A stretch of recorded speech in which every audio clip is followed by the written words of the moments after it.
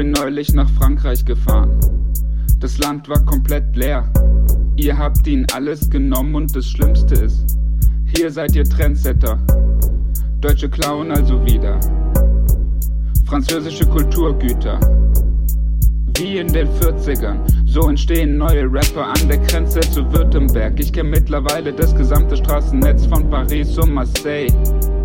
Ich hab mir dafür nur 1-2 Videos aus Frankfurt am Main angesehen.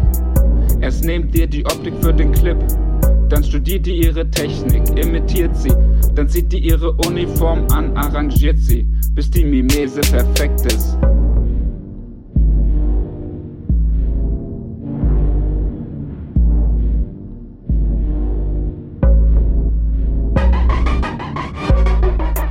Hörst du den Kopierer?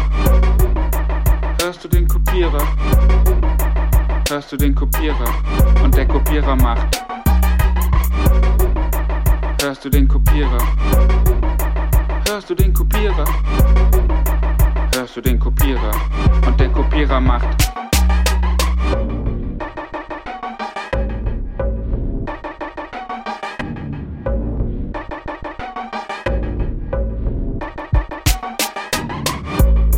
Noch vor kurzem war ich in den Staaten.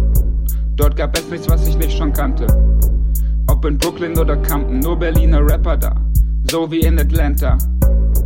Mitarbeiter in Großraumbüros sind gerade noch gestresster als sowieso schon. Denn alle Kopiergeräte wurden gestern ersetzt durch deutsche Rapper, die sind effizienter. Lasst einen Fadenzähler stecken, selbst Beltraki kann hier keine Fehler mehr entdecken. Alles ist identisch, aber was weiß ich schon. Ich nehme diese Styles doch auch und presse sie in eine Richtung und nenne es dann Inspiration oder notfalls Produkt der Umgebung. Aber selbstverständlich erkenne ich wie immer nur in anderen meine Verfehlung.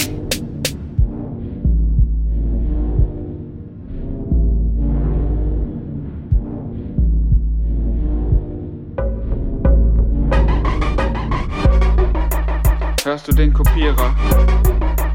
Hörst du den Kopierer? Hörst du den Kopierer? Und der Kopierer macht. Hörst du den Kopierer? Hörst du den Kopierer? Hörst du den Kopierer? Und der Kopierer macht.